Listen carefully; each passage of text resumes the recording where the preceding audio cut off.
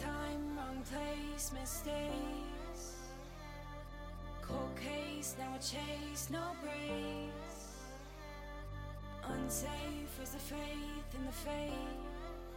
It's a cold case, it's a cold, cold case. You're as sick as your secrets, and a lie can't conceal it. So deep. Welcome to Cold Case MHS, where real education meets real life. I'm your host, Randy Hubbard, an instructor of Cold Case MHS, with my co-host, Ashlyn, and we thank you for listening. Feel eyes on you, watching you, waiting to reveal the truth. You run from what's hiding you.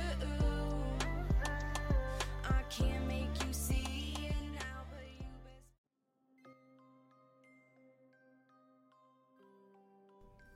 With a population of 156, not much seems to happen in the small town of Cedar Grove, Indiana. However, in April of 2013, a woman's remains were found at an unmarked dump site in the town. A man named Andy Hicks was looking for scrap metal when he stumbled across what appeared to be a human jawline. Nearby, he also found a human skull in a Kroger bag, as well as a handful of other bones. These remains would be sent to Indianapolis and Cincinnati for testing, and the woman had been identified as 21-year-old Caitlin Markham from Fairfield, Ohio. Although a manner of death had yet to be determined, her passing had been ruled a homicide. 25 miles east of Cedar Grove is Fairfield, Ohio. Just 20 months earlier, Caitlin Markham was living in Fairfield, anticipating her 22nd birthday just days away. She was a student at the Art Institute of Ohio and was a few months from graduating. She was hardworking and determined, managing 2 jobs at once. Caitlin had been with her fiancé, John Carter, for 6 years. They'd been engaged for a year and had plans to move to Colorado together after her graduation. So it seemed like she had a lot of things to look forward to. Yeah, I mean, they were literally going to move to Colorado, and the only thing they were waiting on was just for her to graduate, and then they were ready to start their new life together. So this seems like all the other stories that we've heard about during our podcast. What we hear a bunch is young people with a lot of potential and things to look forward to in their life taken from us too soon. In Caitlin's case, she was found far from home and in a dirty area, but the things that we just heard about her seems like she's very clean cut, she's very put together, she has her life planned out for herself, so we just assume that she would never be found in a situation where she could be in danger. From the research, we know that John and Caitlin and some of their friends attended a local festival the Friday before she went missing. Yeah, this is a yearly festival, and it's like any other festival. There's a lot of food, games to play, and there is some drinking, but some people also use it to do illegal drugs. This is a potential risk factor that we have to take into consideration when discussing a case like Caitlin's. And Caitlin, despite being tired, she was persuaded by her fiancé, John, to attend the festival that Friday night, along with a few of their friends. And it was reported by some of their friends that John and Caitlin got into a dispute at the festival, and this was apparently over John having spent $100 on raffle tickets, which had upset Caitlin. However, some of the friends claimed that John and Caitlin seemed fine that night. And later, while being interviewed, John admitted that he did spend $100 on raffle tickets, but that Caitlin didn't mind. He said, quote, "She thought it was a good idea, she was okay with it," end quote. So it seems like she might have been like a little upset because $100 for raffle tickets is a little much, but I feel like that's not too big of a deal, you know?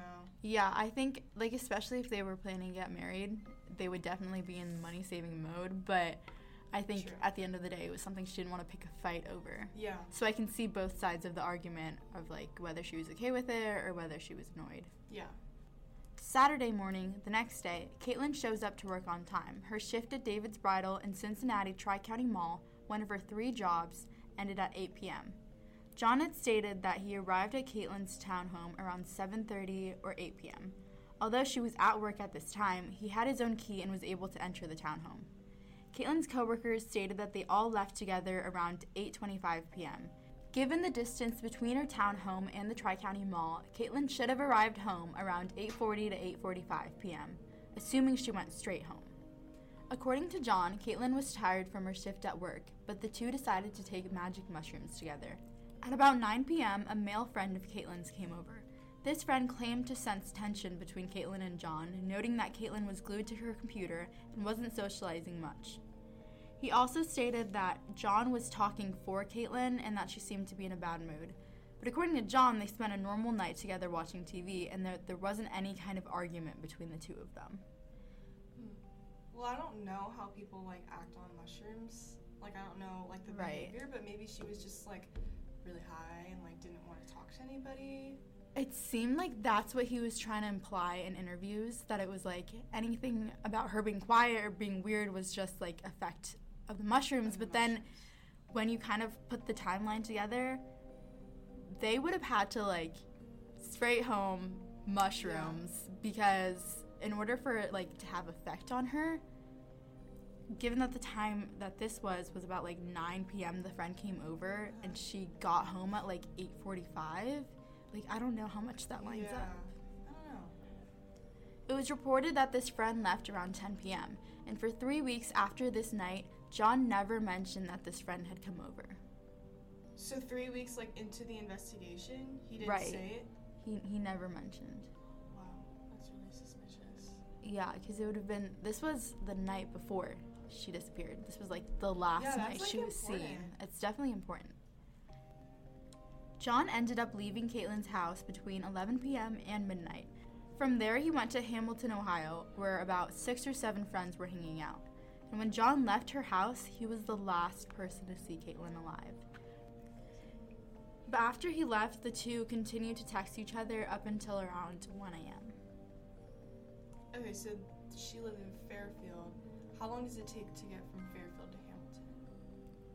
Well, it's about 5 miles, so it was really close, at least to where the friend's house was. Okay. This house had a fire pit, and according to John, Caitlin had requested for him to bring a bag full of papers and documents.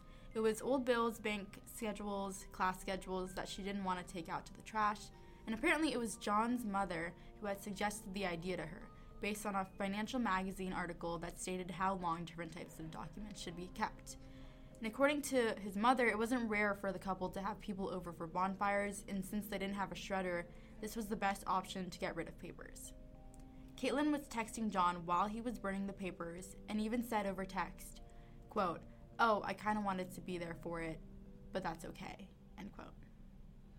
So it seems almost like she was burning something to hide something, maybe? Right, and for a while when I was reading, before I read that quote, just hearing that John had brought up this bonfire so often, it almost sounded like he was trying to say Caitlin had so much that she was, like, getting rid of this night, and that's definitely a sign you see in people who are planning to disappear. Yeah, like, he really emphasized on the fact that she really wanted to burn those papers. Right. And he even consoled her by saying that they could burn some of his papers the following night.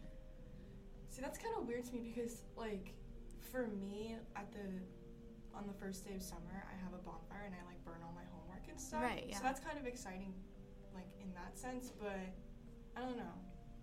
Yeah, it's definitely, like, she almost was letting go of something important. Yeah. Although what they're saying could be a potential explanation for all this, we do have to consider that we know that Caitlin and John were planning on moving, and they don't have any other convenient means of disposing of papers. Like they said, they didn't have a shredder.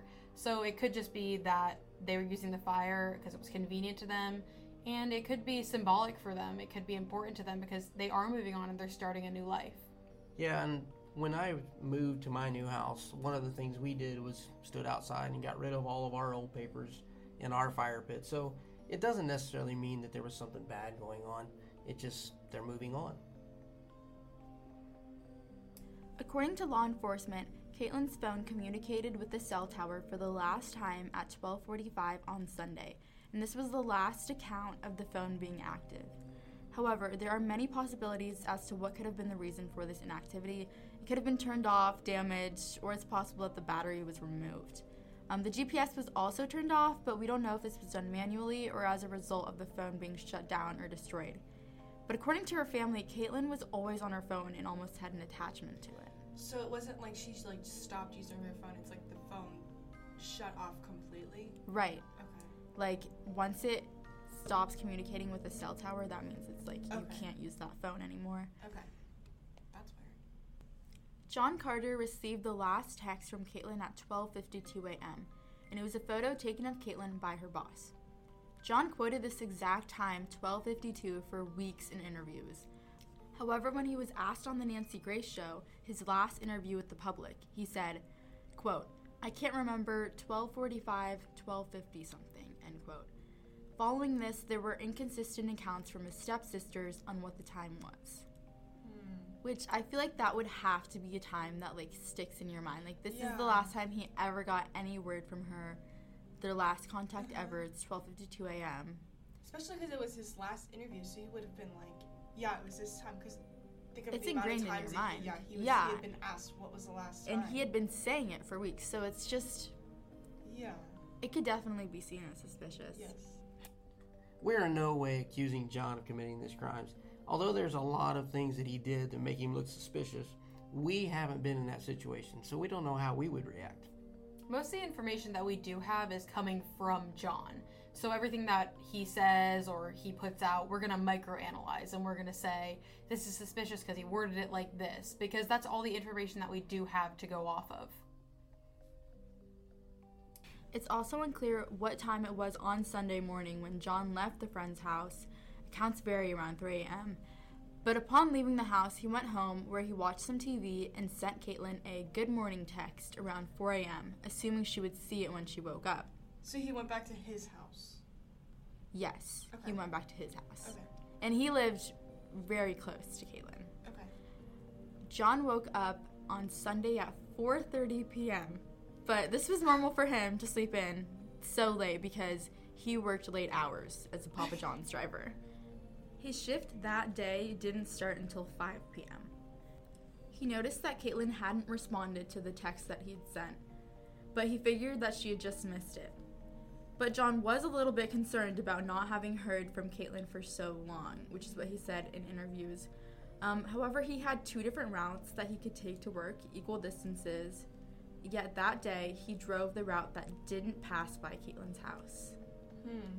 So if it was in his mind that, like, he wanted to check up on her, she hasn't responded to his text, I just feel like it's normal for him to drive Swing past her by house. and Right. see, like, interesting. That Sunday, Caitlin had a shift at David's Bridal from 11 a.m. to 7 p.m. Unfortunately, she did not show up to work and she did not call in. John stated that he texted her continually from the time he woke up and attempted to call her. However, he never called David's Bridal, despite his assumption that she would be at work. According to John's mother, this was because David's Bridal employees are not allowed to answer calls or messages during work, which is interesting because this would mean that John had no reason to worry about his texts and calls being unanswered. True. Right, and if he, like, was so concerned if there was something in his mind saying, I need to check up on her, he could have called David's Bridal. Yeah. However, John starts to get more and more concerned about Caitlin, and a few hours into his shift, he asked for permission to leave and check on her. So between 7 and 7:30, John arrives at Caitlin's home and sees her car, purse, and keys, but he doesn't see Caitlin or her phone. So the thing that seems strange to me is that everything that is personal to her was still there except for her phone. And the phone can be really important in a situation like this. Right. So if it's not there, we can't look at her past messages, calls, timestamps, or cell phone tower pings, which makes it really difficult to find out where she was, who she was talking to, and all that kind of stuff that can be really important when trying to figure out the details of her case. It's almost as if he was trying to hide where she was. Right. So there's a few quotes he gave regarding seeing her car in the driveway at her house. He said that it made him worry, he had a feeling something was going on, his heart sank, he freaked out, he panicked. And he was thinking, quote, "Oh my God, she might be gone," quote. So he said she might be gone, but her car Yes. was there. See, if I was concerned about someone who wasn't answering my text and I decided to go to their house and I see their car, I'd be like, okay, maybe she's still inside, maybe she's hurt, maybe she, I don't know, something happened to her, but I wouldn't think automatically, oh my God, she's gone. Right. You know? Especially gone. If like the that's a car weird was that's a gone. weird word to use Yeah, for sure. if the car was gone, then I'd be like, okay, she left, like something's wrong. So he said that the reason he gave this reaction including in his 911 call, is that her car was supposed to be at work, so seeing the car at home was a sign that something was wrong. There was one interview where he said that he went to her house at this time from 7 to 7:30 because he expected her to be getting home from work at this time. But then it's weird because why would you be alarmed that her car is there? True. She's arriving. Yeah. Like her shift ended at 7. Yeah. He doesn't have a real reason to assume that she never showed up to work. Yeah. No one told him that she hadn't. Mm-hmm. So upon entering her home, he doesn't see Caitlin, but he doesn't see any signs of struggle or forced entry, nothing really that's unusual. The only thing is her dog was shut into their second floor bedroom instead of the first floor bathroom, and that's normally where the dog would be when she was out. Oh. I feel like that's really telling. Like, yeah. So whenever she leaves to go to work, she always puts the dog in the bathroom? Is that what it is? Yeah. But it was upstairs? Right, so that means that she was not planning on going out. Yeah. The dog had also peed in the bedroom, so that showed John Carter that Caitlin had not been home for some time. Yeah, and he was in there for a while. So at this point, he, quote, freaked out and immediately called friends, family, police, including his mother and Caitlin's father. There was a report from one of these friends, who goes by Princess Mary Catherine on Facebook, that he had called her before calling 911, and John told her that Caitlin hadn't gone to work that day. Which... But if her shift ended at 7... Right. I think it's... The thing with the dog could definitely point towards her having not gone to work, but it hasn't been confirmed. Yeah. So the fact that he would already be saying this is a little strange. And then the timeline with when he called 911 and the facts that he was giving is kind of messed up. So he said that when he called 911 at 7:58, he said that he was heading there now in regards to her house. But he was already there.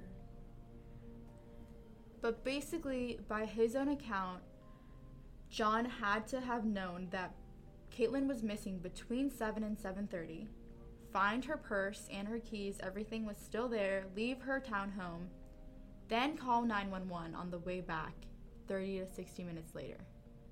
Because in the 911 call, he said that he was heading there now, but I don't think he had mentioned that he had already been to her house.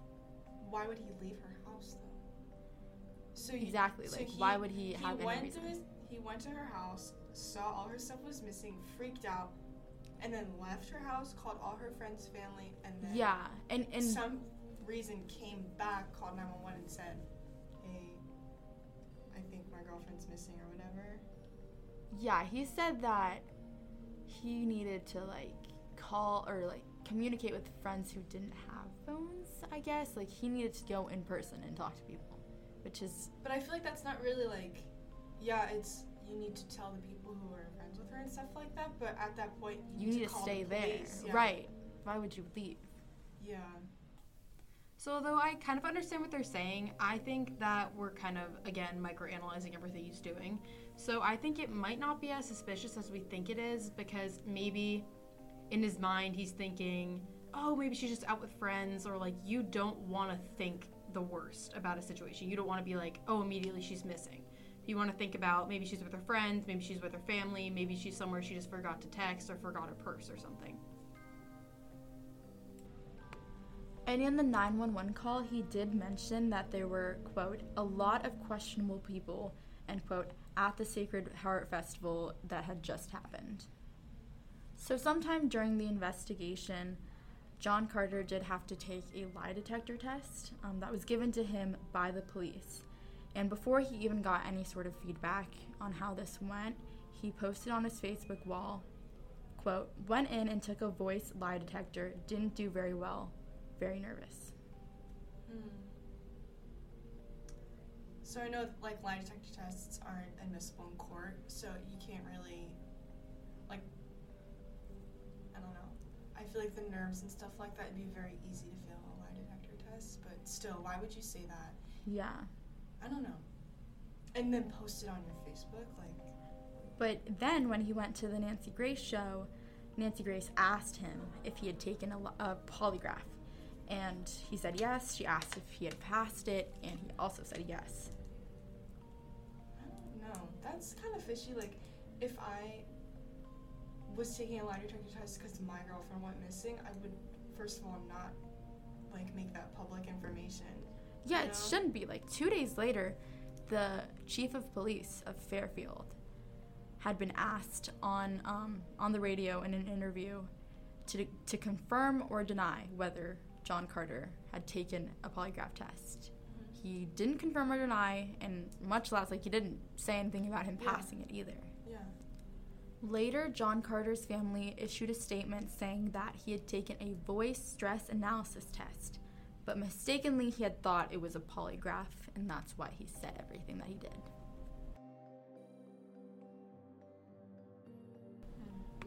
And, you know, obviously there's a lot of things that people want to point to in regards to John Carter, but that's mainly because he was obviously the closest person to Caitlin. He had been with her for 6 years. Yeah. But there wasn't any evidence of abuse or domestic violence between the two of them, and he didn't have a criminal history. John never even got a lawyer because, according to him, he hadn't done anything wrong, so there was no reason for him to be worried enough to need a lawyer. An interesting thing about this case was that it was brought up again in 2018 when a man named Michael Strauss was convicted for the murder of Ellie White. So a little bit on Michael Strauss. So basically he was sentenced to 17 and a half years to life in prison for stalking, murder, and gross imposition of a corpse on Ellie White. Her remains were found near his home in Liberty Township. He stalked her from February to July by using like a multitude of aliases and a bunch of like chat messaging apps and like talking to her all this creepy stuff. And then he supposedly claimed while he was in prison to have killed another woman, but they still have yet to find out details on that. And then he also admitted to stalking a female jogger around his home. So recently there's been new developments in the case, and Michael Strauss's name came up again. It didn't necessarily come up as somebody that's a possible suspect in her murder, but it came up because the guy that was arrested by the name of Jonathan Palmerton was actually arrested for perjury, which means he lied to the investigators about Caitlin Markham's case or something else, but it's led to a new investigation into her case.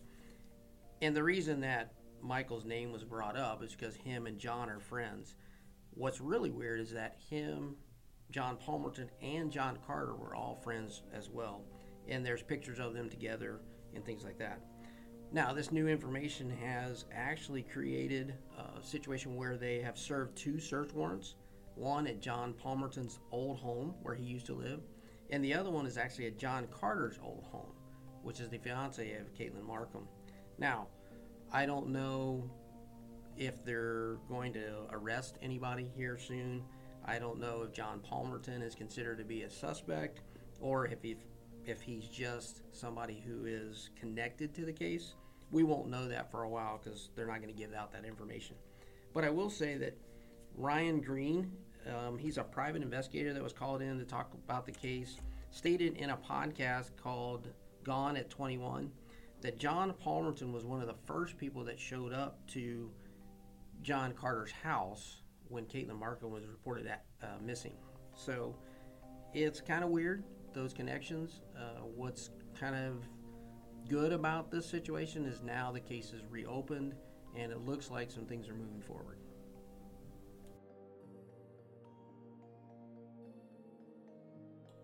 Shortly after we recorded that update on Caitlin's case, at the end of that podcast, some more news has come out just recently. Our students who worked on Caitlin's case were from the class of 2021 and 22, and they've since moved on to college. They spent all year looking into Caitlin's case and her disappearance. There have been many podcasts, reports, and articles about Caitlin, and suspicion has always kind of hovered over her fiance, John.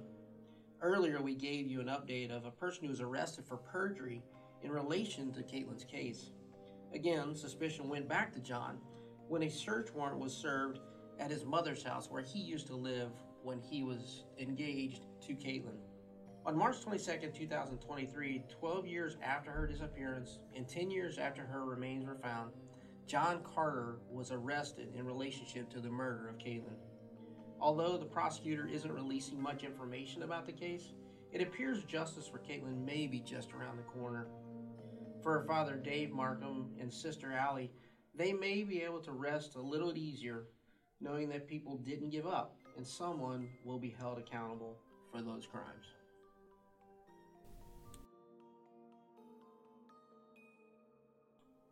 I would like to thank Anna and Grace for their hard work on this case. I'd also like to thank Ashley, my co-host, who continues to make this a great podcast. I would also like to thank Jessica Schmidt from Fox 19 News. She has helped us immensely with my class, but she also does a great job in reporting these types of crimes. I'd like to thank Fairfield Police Department and Butler County Sheriff's Office for not giving up on Caitlin's case. I'd also like to thank Ryan Green, the private investigator who has spent a lot of time on this case. I think his work has helped turn this into what it is today. The artwork for this podcast was created by former student Emma Holbert. The theme song Cold Case was written and performed by former student Jenna Brandt and was produced by Noria. The ending theme song, which will be used for season 3, is called Believe Me by current student Alexa Dahl. Thank you for listening to Cold Case MHS. Please tune in next time to episode 9, Something Suspicious, the murder of Wendy Berkey.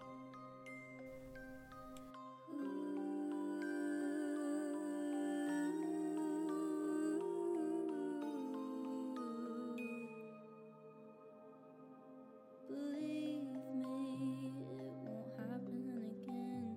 All those things that you said weren't true. You told me that we'd always be friends, but then what you did next didn't prove it.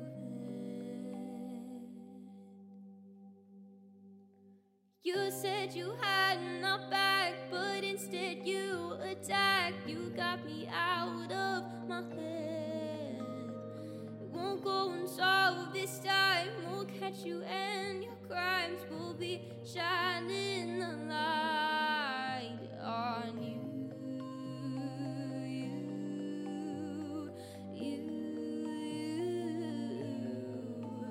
On you.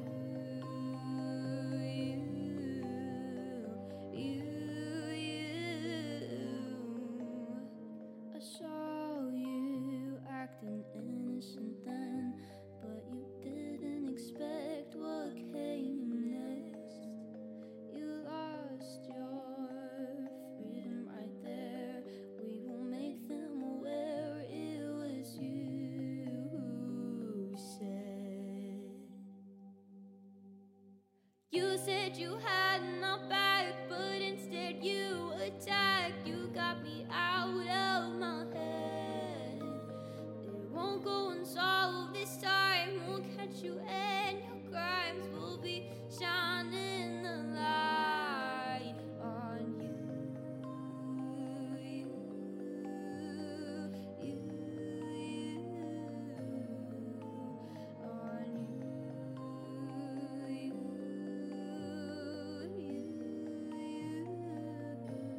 And don't even try to win it back, 'cause you lost it way before that. You said you had